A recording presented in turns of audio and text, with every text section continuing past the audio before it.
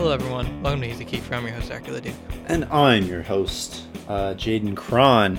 And this week we're talking about Twin Peaks Fire Walk with Me, the 1992, I think? Yeah.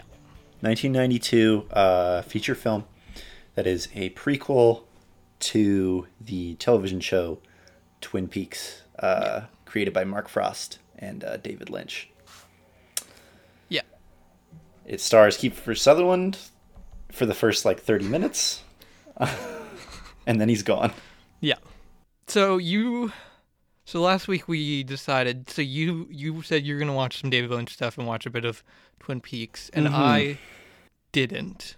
Yeah. So what did you all watch? I'd already watched Eraserhead prior to this. I watched Lost Highway because that's on Netflix right now. And then I watched the first 3 episodes of Twin Peaks, and then I watched this. Okay. So, yeah, I watched the pilot and then 2 additional episodes. I'm glad I got as far as I did, because I think if I had stopped at the second episode, because the third episode's the first time in the show that you see the Red Room. Okay. So this movie made significantly more sense to you than it did to me, is what you're telling me. Yeah, pretty much. A little bit. Yeah, no, it's funny. I looked up all these sources, and it's like, you should not watch Fire Walk with Me and before you've seen the show. And I'm like, oh well. Well, I mean, Kiefer's not in the show, so I don't know what you expect from me. Yeah, I mean, the show's pretty good, and I would recommend it. But we're not here to talk about. Well, we could talk about the show a bit. I'm only here to talk about the first 30 minutes, if we're being honest. That's... No, I'm kidding. Okay. So Twin Peaks, the basic concept is that one day a man goes down to the beach and he finds a dead body on the shore. It is the dead body of Laura Palmer, the homecoming queen. No relation to David Palmer from 24. No relation to David Palmer. Sorry, that got me out of sync. They find Laura Palmer, the homecoming queen, and so then it's this big mystery. Who is it? Who killed Laura Palmer? And then the local sheriff and one of my favorite characters of all time, even just from the 3 episodes of the show that I've watched, Special Agent Dale Cooper, have to investigate this. But it's really just an excuse to get you to see everybody in Twin Peaks and see all these characters and the lives that they live.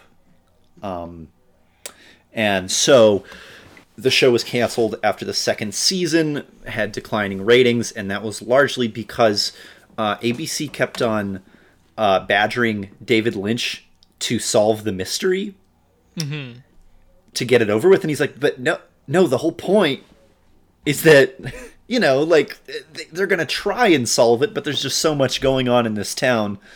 They're not going to be able to get any of that done, so they're just, always stuck doing other things. But to be fair, the fact that ABC put out 5 seasons of David Lynch movies at all. 5 seasons of David Lynch movies? Wasn't there 5 seasons of this? No, there's 2. So there's 2 seasons of the show, of the original run. First season's 8 episodes. Second season has 22 episodes, but in the second half of that season sucks because they've already basically solved the mystery, and so then there's just all this silliness that's going on. David Lynch and Mark Frost, the co-creator, their relationship is really strained, so then that kind of goes down a hill, and then David Lynch creates this movie. Yeah. Which, was not received well when it came out. Everybody hated this. Everybody hated this film. Okay. Including fans. But since it's kind of become... It's certainly... Reception has warmed towards it. Yeah. Throughout time. And I think a lot of it is because the second portion of the film, the majority of it, the hour and 30 minutes that does not have Kiefer in it, is it's set in Twin Peaks, but it's so distant from how the show feels. The show is a lot more lighthearted. It's a lot sillier. It's a lot soapier, and whereas this is pretty miserable. Yeah, I was gonna say I cannot see how this could have anything to do with anything on ABC. Yeah, this is a lot. This is a lot more than. There's a lot more. A lot more language, a lot more violence in this. This movie's rated R, and it's very strong. R rating. Yeah. So, let's get into it. What's the plot of this movie? Okay, it starts a year before the events of the original television show, where it shows the original investigation into the murder of Teresa Banks, who was living in this town called Deer Meadows, and she was just found dead, similar to Laura Palmer, but nobody came to claim her body. And this is mentioned in the show a couple of times. Okay. Dale Cooper mentions it. He goes, "Yeah." When they originally find, I don't know, they didn't really show it in the movie, but they also find a letter under Laura Palmer's ring fingernail, and so that's how they connect the two cases. That makes sense. Anyways, so Kiefer Sutherland and what's his name? Chet Desmond. Yeah. And Sam Stanley go to Deer Meadows, solve the murder of Teresa Banks, but they don't really solve it. They go to a couple different places, don't really find anything. They go to the trailer park. They find a couple of things. They eventually find this letter under her nail and go, that's weird. Eventually, Chet Desmond goes back to the trailer park. He gets kind of these weird, almost kind of like psychic premonitions in a way. I don't really know how else to describe it. And then he checks under this trailer. He finds this green ring, which he assumes is the ring that Teresa Banks was wearing, because on her body you can see she was wearing a ring. He picks it up and he disappears. He is gone. Never seen again. Never seen again. It cuts to, I think that's when it goes to the FBI agency in one of my favorite parts of the film. That's when David Bowie just shows up. What? Because Dale Cooper just keeps walking in front of the security camera. And he's like, nope, this isn't doing anything. And he walks in front of the security camera, and then he walks into the room to check, what the TV's showing, and it's not showing him. And then one time after he does it, he's still standing there, and then he sees David Bowie walk past him, and he goes, oh my goodness, we have to stop this. And then David Bowie walks into the room, and there's a confrontation, and all this. And then reality kind of starts to unravel. We see a bunch of these spirit people. There's the dude with the Slipknot mask. There's the man from another place. That's the shorter guy in the red suit. Okay. Then I think their names are the dude in the jean jacket, the really nasty guy. Mm-hmm. His name is Bob. And then there's the grandma, and then there's the kid that looks like David Lynch. There's just a kid with David Lynch's haircut. He straight up just looks like David Lynch. He has the David Lynch haircut, or at least how David Lynch has his hair in this movie, which is kind of that. Because he's also slicked back. He is. It's way better than when Tarantino appears in his movies, because David Lynch in this, he just has a hearing problem, so he's just yelling at everybody all the time. Although I will say, if Tarantino in all of his movies was just yelling, that would suck. So that's true. But it works with David Lynch. It works in the movie because he feels like a character that already existed. And it's not, hi, I'm in my movie. Ha ha ha. I'm going to say the N-word 500 times. Ha ha ha ha. Anyways, FBI office. Stuff goes crazy. I think this is where Dale Cooper figures out that something bad's going to happen in Twin Peaks. Oh, he has a dream. He's talking with the dude from RoboCop. Yeah. There's two dudes from RoboCop in this movie. Wait, who else was in? The dad. The dad in this movie. Yeah, Ray Wise. He's one of the. I think he's in RoboCop. Here, let me check this out. Yeah, so he's Leon Nash in RoboCop. Huh. I think he's like the head of the corporation. Oh, that might make sense. Yeah. So all I remember him from is like a thing on John Oliver. Gotcha. Yeah. Okay, I'm looking up. Yeah, he was definitely. Yeah. Yeah, but so Dale Cooper's talking to I think his character's name is Albert Rosenfield, and he says, I think another murder's going to happen, and he thinks about who the person who's going to be murdered is, and he says she's blonde, she's sexually active, she's doing drugs. And Albert's like, that's not really going to help us, buddy. That's every person in America, am I right? Yeah. And then the rest of the movie chronicles Laura Palmer's life, which I don't think we really need to... I don't know, we don't need to go, like, scene to scene, but basically she finds out that her father has been raping her since she was a child. But she thought it was this man named Bob, but... No, it was her dad the whole time. And so we see it works well as a companion to the show, because the show is very much hearing what people think of who Laura Palmer is. Mm-hmm. And so you kind of get this image of her built up in your head. You know, there's the occasional thing like in the show they're like, I think Laura Palmer might have been doing cocaine, and everybody's like, no, Laura Palmer? Doing cocaine? Never. Not her. And, and then in the movie, half of her acting time, half of it is just doing cocaine. Yeah. And so we see her and how awful her life is. Yeah, it's not great. How awful her dad is, how awful Bobby, her boyfriend, is, how awful... the fact that she's a prostitute at the Roadhouse. Yeah. It's quite... It's a heavy film. Yeah. Yeah. Which is why I'm like, so you're telling me that this is an ABC show. Okay. Yeah. They must have changed significantly. Yeah, so like, it's a Lynch film. It's a Lynch film. You gotta come into it knowing that. Yeah, I'm not the biggest fan of David Lynch films on the best days. I can see there are parts to this, and like I said, I haven't seen the show. There are parts of this that I can definitely dig, but then there's parts of it where it's like, okay.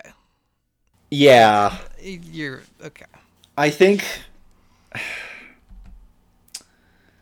this is out of the 3 movies from him that I've seen, this is my least favorite. I still think this is a really good movie. It just it's so weird because it's linked into this whole other thing. Yeah. And that, I think that drags it down a bunch for me. Compared to Eraserhead is wonderful, stands on its own. Lost Highway is one of those movies that I on my Letterboxd I gave it a decently high rating, but I'm gonna need to like watch it 3 or 4 more times before I can like really get into it. And I think one of the things where this movie fails for me, even though I still liked it overall a lot, is that because it's tied into Twin Peaks, if you're going to try and analyze all the surrealist stuff at all, and try and piece anything together, you have this whole other body of work that you're going to have to look to as well. But a lot of the people, a lot of the really positive reviews that I've read, like to highlight how Deer Meadows, that part of the film, directly contrasts Twin Peaks, like the town, because the town of Twin Peaks is, like, especially in the show, you know, local law enforcement totally cool with the FBI coming in. Like, they know their place, they know they're going to be fine. That's a thing in the show, that when Dale Cooper shows up, he's like, "Now I'm going to need you to be cooperative with me, okay?" Yeah. In the movie, that ain't it. That ain't it, because that's how it is in Deer Meadows. And everyone in Deer Meadows is just really depressed and wants nothing to do, whereas Twin Peaks is this quirky town filled with all these people, like the Log Lady. And I'm so glad the Log Lady does appear in this movie. Yeah. I love her. There's a part in the show where she just walks up to Dale Cooper and the sheriff, and she's like, "My log saw something that night." Hell yeah. And they're like, "Okay, what was it?" And she's like, "You're going to have to ask my log." And then Dale Cooper just kind of stares at the log for a bit, and she's just like, "That's what I thought," and walks off. Anyways, yeah. So this movie has some really strong parts, but it's not great for a first watch. It's not great if you're not into this kind of stuff. No. Which I think Zach might have got the absolute worst possible experience out of this film.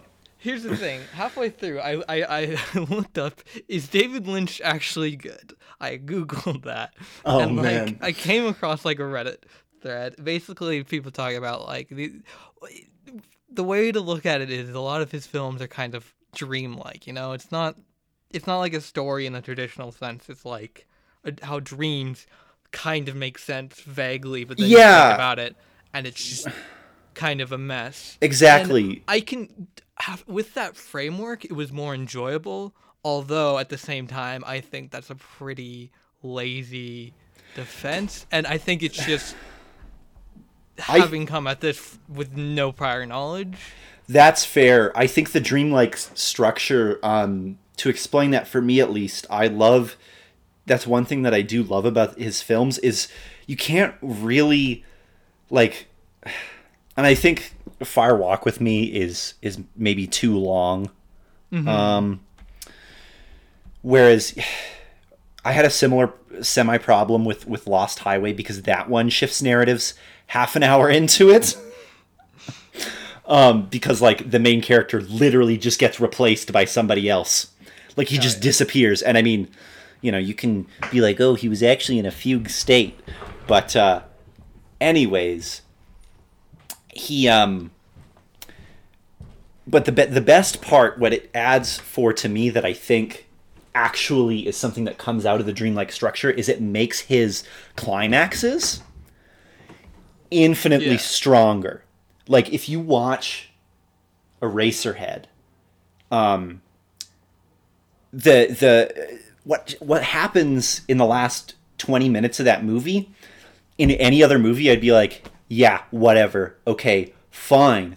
But because everything else in the movie just is so singularly focused to putting you in this weird mindset, what happens at the end just had me sitting there just saying, "Holy shit," like, over and over and over again. That being said, this movie, I think, this movie's a hot mess. There's an hour, like, there's a whole extra movie, like an hour and a half of cut out scenes, and half of them have, like, all of, just because a bunch of them just have all the ensemble from the show in them. And they're just not there. Not that I think adding them would have would have made it a much better movie, but I think that's why I also tried to, that's why I thought it was important to describe what was going on going into this movie with the show. Yeah. Because I think that's also a part of it, is it's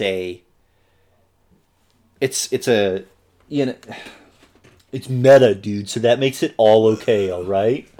Yeah. Like, you know the part with Lil, like the woman at the start? Mm-hmm. Some people love to see Lil as like David Lynch on people who think everything's in his movies means something. Who are just like, because that part is pretty dumb when they're in the car and he's just like, yeah, you know, her wiggling, or her, Yeah. her stomping her feet means we're gonna have to do a lot of legwork. Oh, her hands in her pocket. That means it's a sneak mission. Yeah. That was such a good. There's so many. Oh, I love that first half hour is really good in my opinion. Yeah. I loved that. That is much closer to the vibe of the show. Let's focus in on that because I think that's where. Yeah, our I'm gonna area of say interest. I'm gonna say a couple of things before we get into that. Okay. I really like the part when Laura and Donna are sitting on like a couch somewhere, and Laura does her. Donna asks like, what would happen if you started falling in space? Would you like slow down or would you speed up? And then Laura immediately says something along the lines of, you would speed up and you would keep going and going and going faster and faster until you just burst into flames and the angels wouldn't be there to help you. The angels would, because they've already left. And I think that line contrasted with the end of the movie where she's sitting in the red room watching an angel smiling and crying, like that through line of this, you know, woman who just had a horrible life. Yeah. And was almost going to be, I don't know how you interpreted it, but like, the whole, like, because Bob, who is also her dad, you know, you could like interpret it in a bunch of ways where like Bob is just a demon inside her father, but in my interpretation of things, I think Bob is kind of a representation of trauma or of like that, the part of trauma that breaks people and causes them to go out and traumatize more people. I kind of just saw it as like the kind of repression of not wanting to believe it. Yeah, that too. But because at the end he is trying to. I would have had a better time with this movie, I think, if the Netflix version had subtitles. Yeah, that was annoying. Because it doesn't like what. Or we'll if get into that in trivia. Yeah, I'll get into, and also another thing that pissed me off. You know how the red guy speaks like kind of in reverse words? Yeah. And how it's kind of unintelligible sometimes? Yeah. You know what they do in the show? Do they subtitle it? They subtitle it. Why did they just not do that in the movie?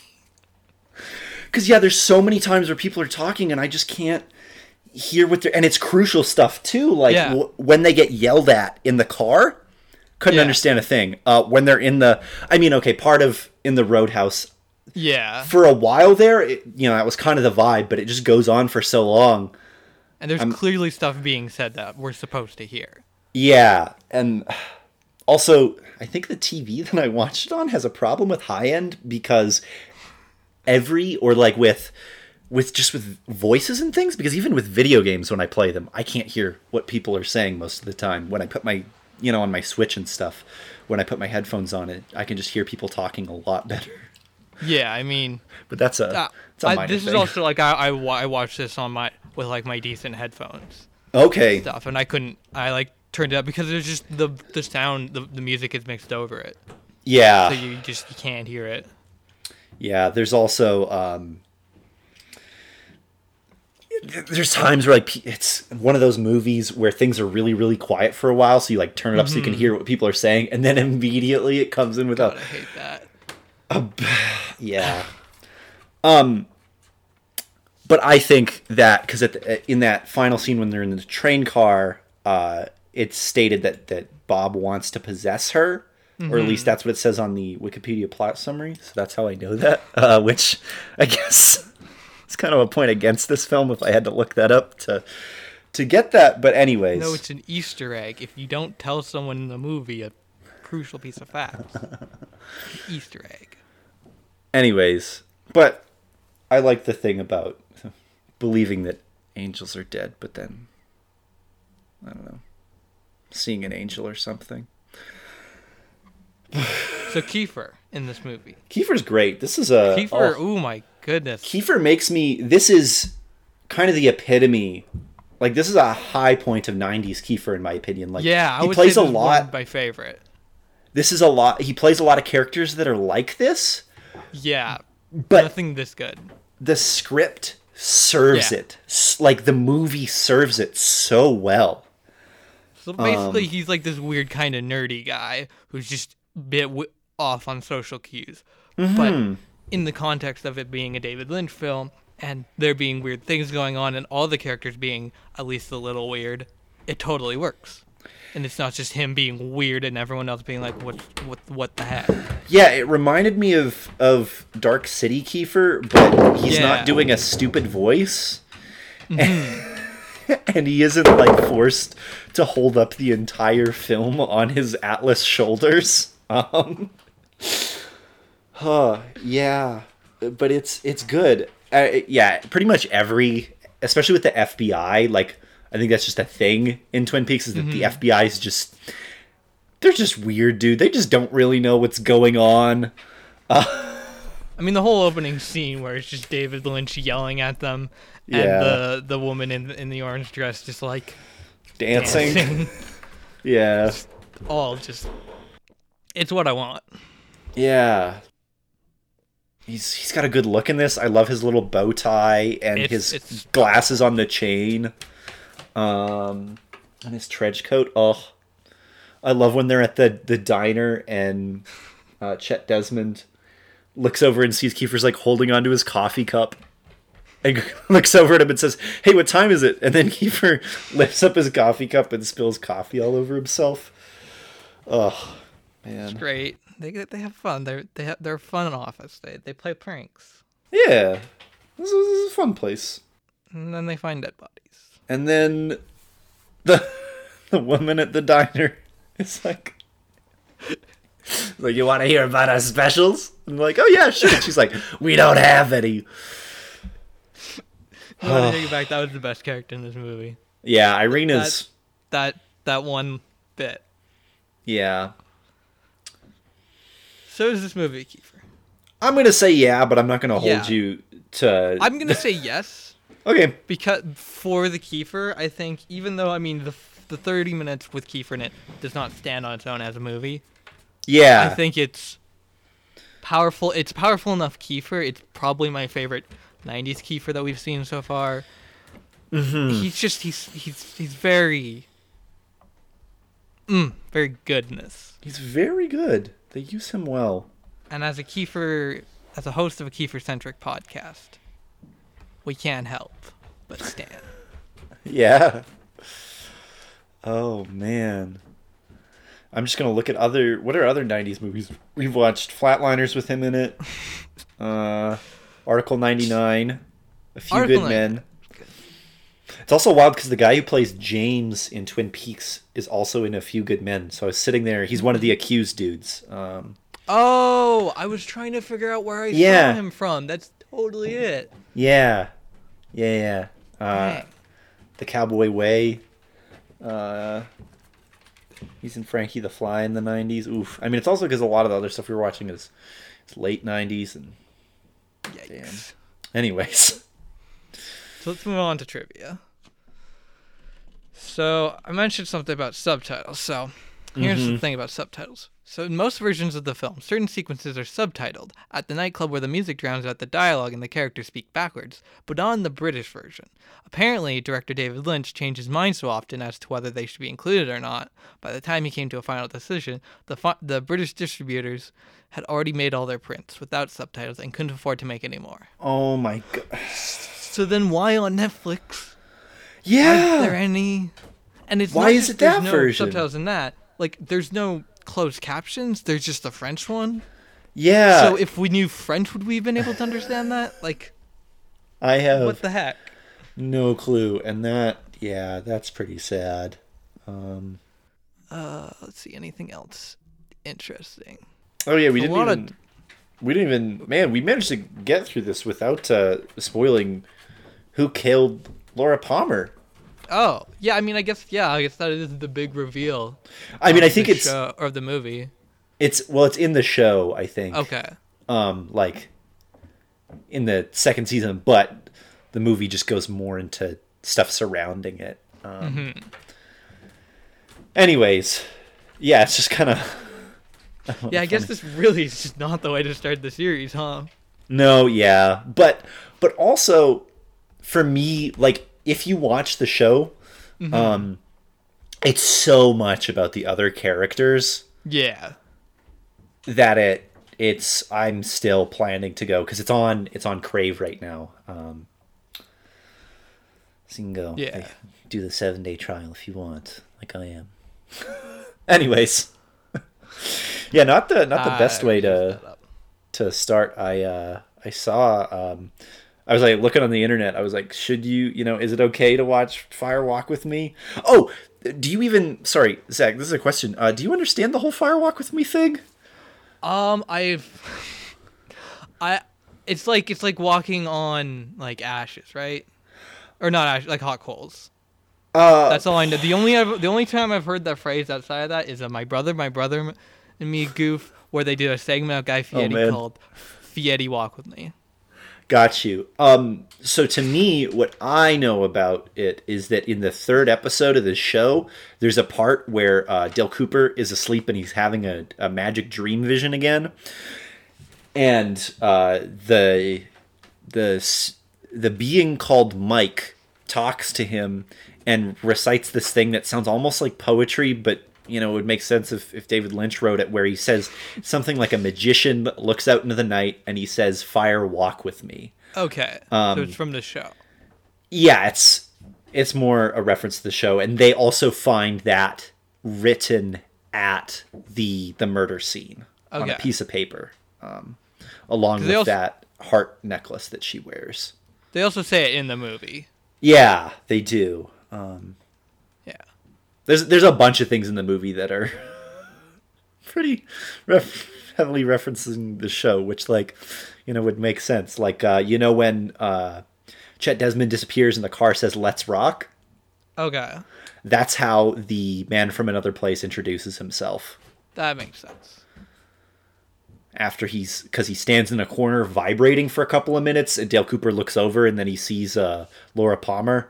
And then he looks back at the vibrating man and he turns around. It's that guy. And he's like, "Let's rock." But he says it backwards. So you're like, whoa, this is going to be a special thing. And then it was. Whoa. Cool. Anyways. So for one scene, David Lynch asked Cheryl Lee to inhale the smoke from 5 cigarettes at once. Lee agreed and fainted on the spot. Oh my God. Yeah. What else? Yeah. What else is going to happen? Oh, man. Like, what's the point of that? The rest are just really long and boring, so we're not going to read them. Yeah. Although I am curious to see what plot keywords there are for this movie. So we're going to... there's some fun ones. There's some not as fun ones. Okay. Oh, we're going to go with Inner Demon and see what else. Uh-huh. We got The Cell. We got True Crime, Streets of LA. That was on the GameCube. This has been IMDb plot keywords. Good. Oh man. Okay, so all the I'm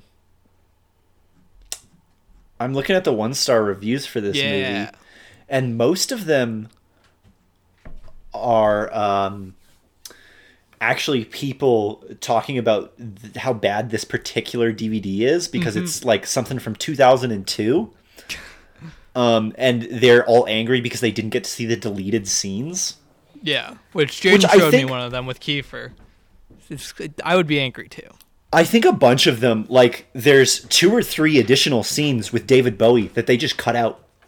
that are just not there, where he just like, there's one part where he's walking just in a hotel in Buenos Aires, and then there's another one where I think it's very similar to the scene where he walks in to the FBI thing, but it doesn't have all the wonky stuff overlaid over it, so you can actually tell what he's saying and what's going on.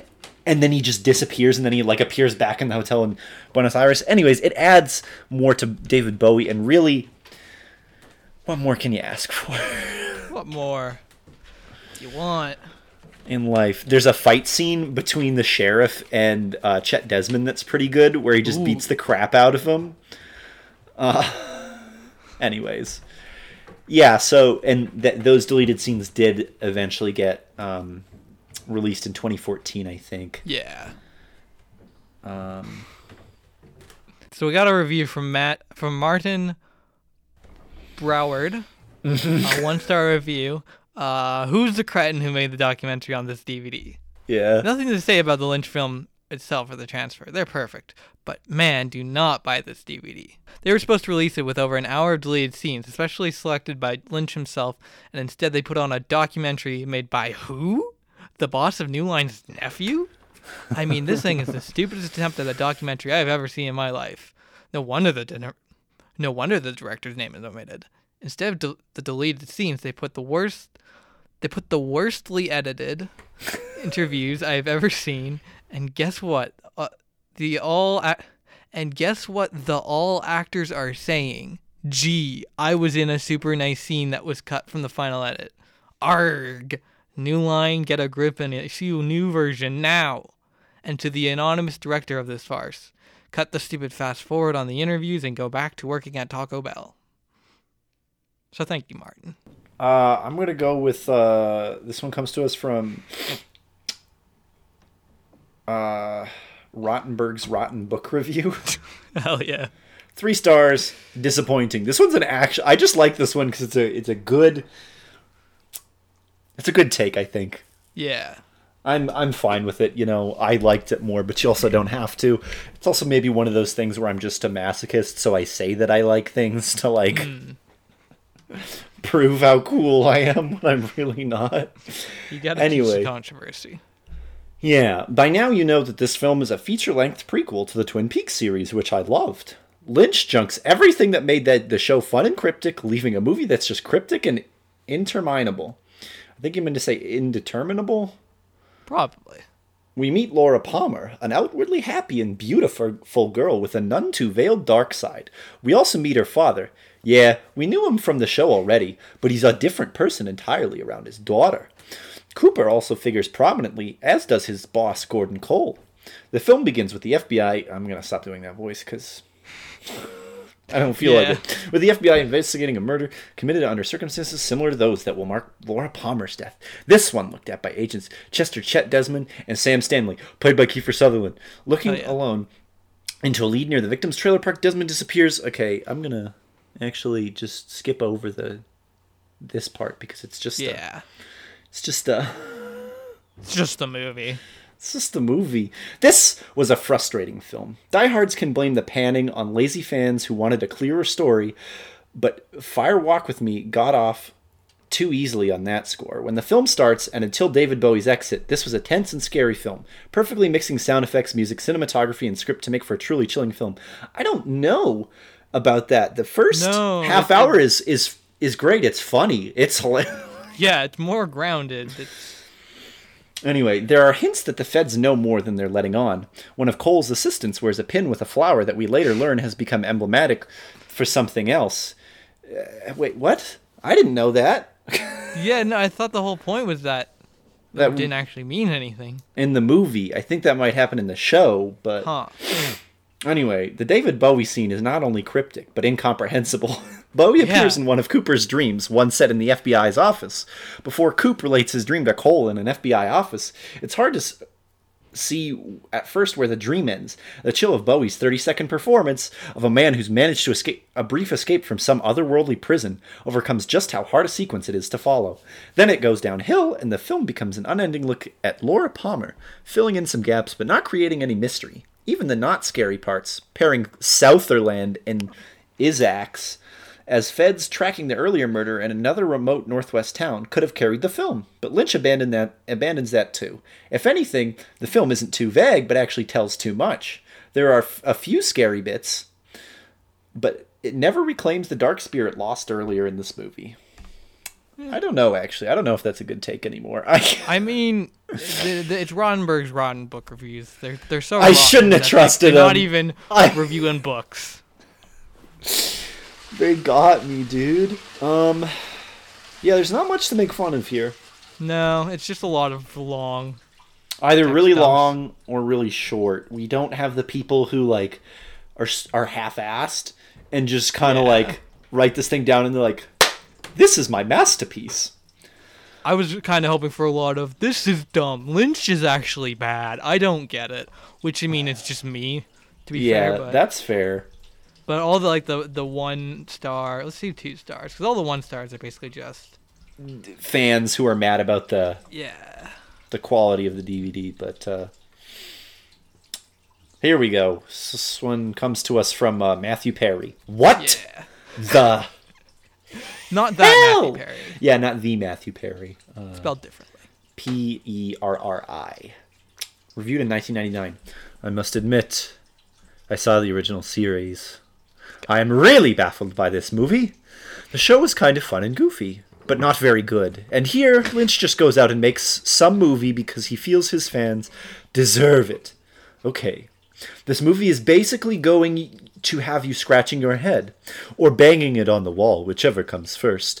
Even fans of the show say you learn nothing new, and all David Lynch seems to do is confuse you even more. Damn, I mean, what the heck is that squiggly floored room with the red drapes? Huh? And the horribly unintentionally funny scenes with that dude whose name was Arm, who sounded like an Indian who walked around for no reason, talked to other freaks that was something out of Eraserhead? What? What scene is he talking about? I think the man from another place. I don't know who else he would be talking about. I'm looking at the character, seeing if there's anyone named Arm. Well, because at the end, the man from another place says, "I am Mike's arm." Yeah, he does say, "I am the arm." Yeah. Which I was also expecting them to go into why Teresa Banks lost like feeling in her left arm more, but they didn't. Anyways. I mean, I once lost feeling in my pinky for like several months because I sat weird on an airplane. Maybe she just sat weird on an airplane. Yeah, she sat on top of an airplane. Anyway, talking to freaks that was something out of Eraserhead, and the really badly edited scenes with Chris Isaak and David Bowie. And where did they go? They disappeared after the first reel. Probably didn't want to be in this movie anymore after seeing their scenes in the editing room. What? And who can blame them? That's not how anything works, my guy. A poor Cheryl Lee cries in almost every scene she's in. Probably was under contract for this movie and couldn't get out. Actually, I mean, she's explicitly gone and said it was really nice to actually play the character when she's alive and not just in a flashback. Yeah. Anyways, at times there were scenes that didn't belong there. The horse? Okay, whatever. No, the horse was great. You shut up. The horse... I forgot about the horse. There's just a horse. Me too. Yeah, Laura's mom is in bed and she just sees a horse. It was just a horse. Sorry, because the show and the movie are now starting to blend in my head. How much does Laura's mom scream in this movie? Because she screams a lot in the show. She screams quite a bit. Because she screams when, like, anytime, like, the dad's being weird. Ah, yes. Whereas in the show, it's... she starts having visions of Bob at certain points, and she's screaming at that. And anyways, the horse? And where was Heather Graham? Madden Amick. I looked backwards and forwards for them, finding Amick getting hit by her boyfriend. What? Was Graham in the background waving at the camera? With really blank dialogue, such as, "I am as blank as a fart," and the usual Lynch confusion, such as the phantom white horse that was borrowed from the set of Blade Runner, and the really stupid red room with Laura's father levitating for no other reason than to look real cool for the kiddies. Don't wait for video, folks. Wait for TV. Matt. This is from 1999 as well, Matt. So... Man, this person, like, got on dial-up and got on Amazon in the year 1999, right? That's funny. Yeah. Yeah, I mean, Yeah. I get parts of See, it. this is where I wanna like when I watch these kind of movies and I'm like, I don't get it, but it's like I don't get it. That doesn't mean that there isn't something there. Versus I Yeah. don't get it. That means this is stupid. Also, that's the whole thing with like, well, they saw how it was being edited, which you can break the rules of editing for style, my guy. Yeah. You don't just like, oh, I don't like this is being edited, so change the script. I'm not in this movie anymore. Up after this point, because movies are filmed chronologically. Yeah.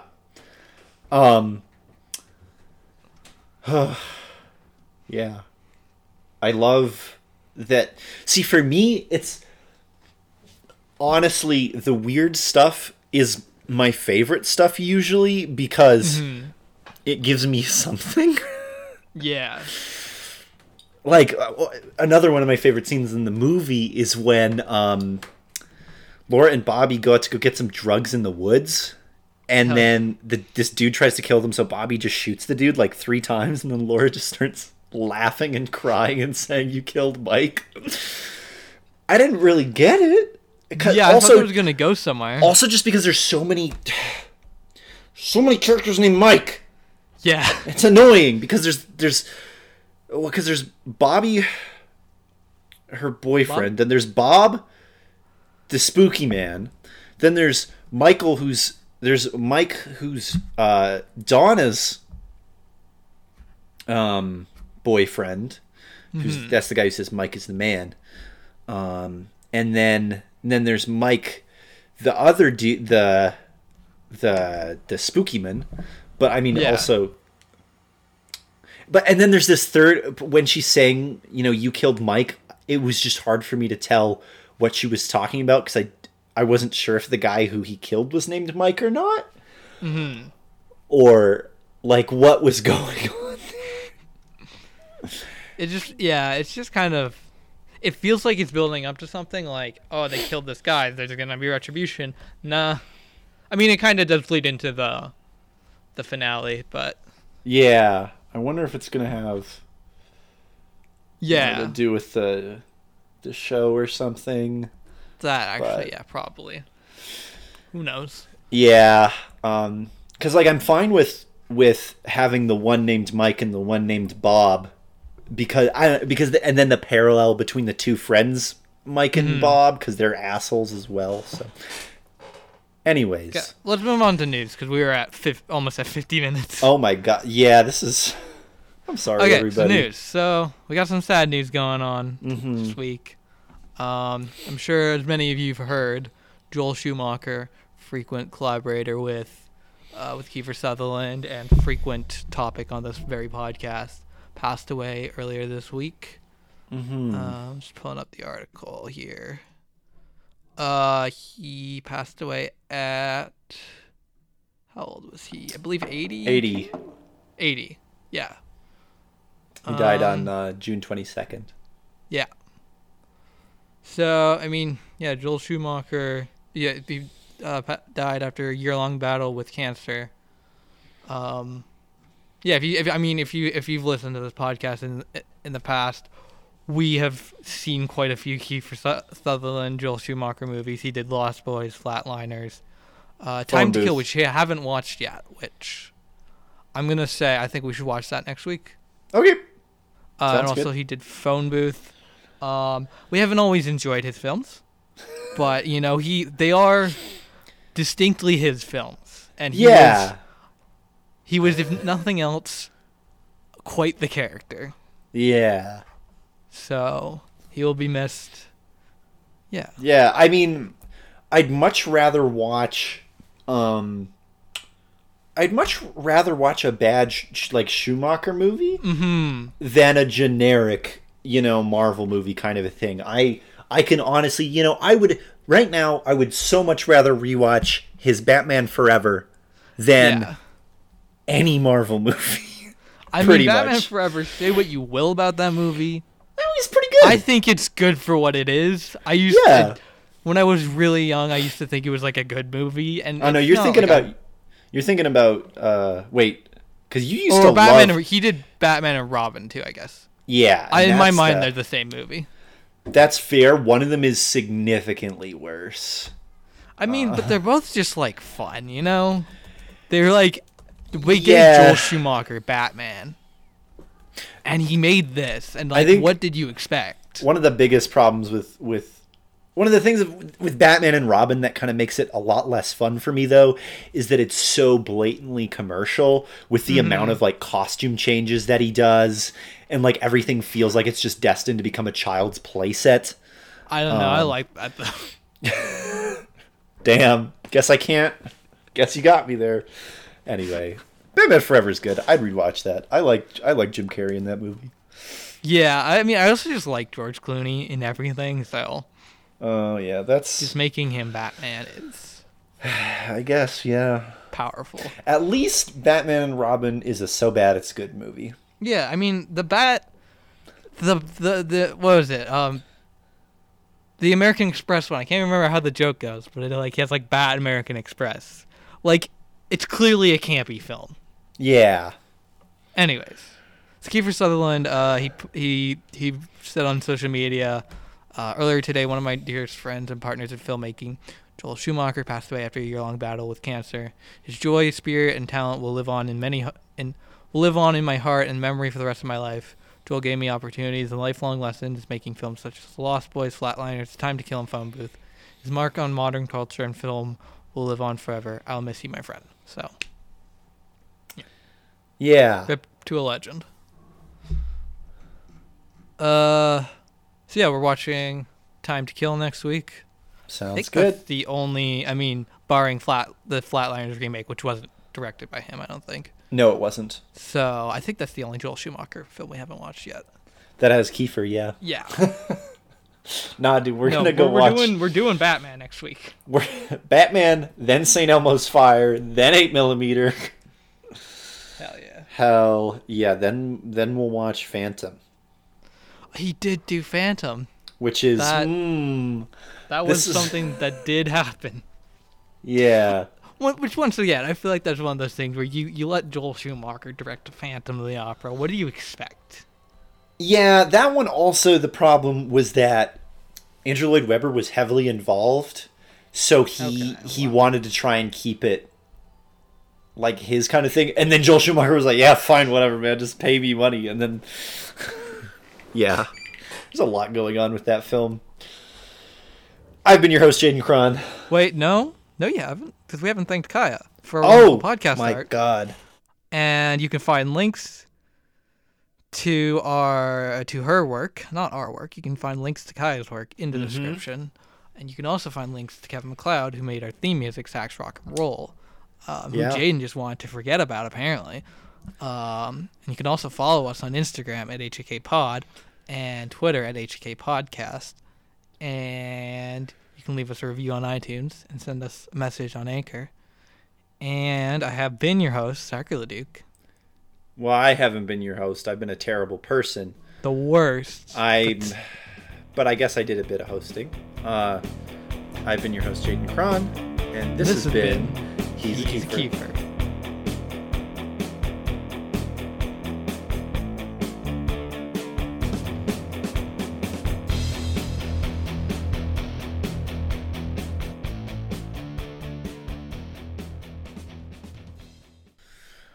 Odd.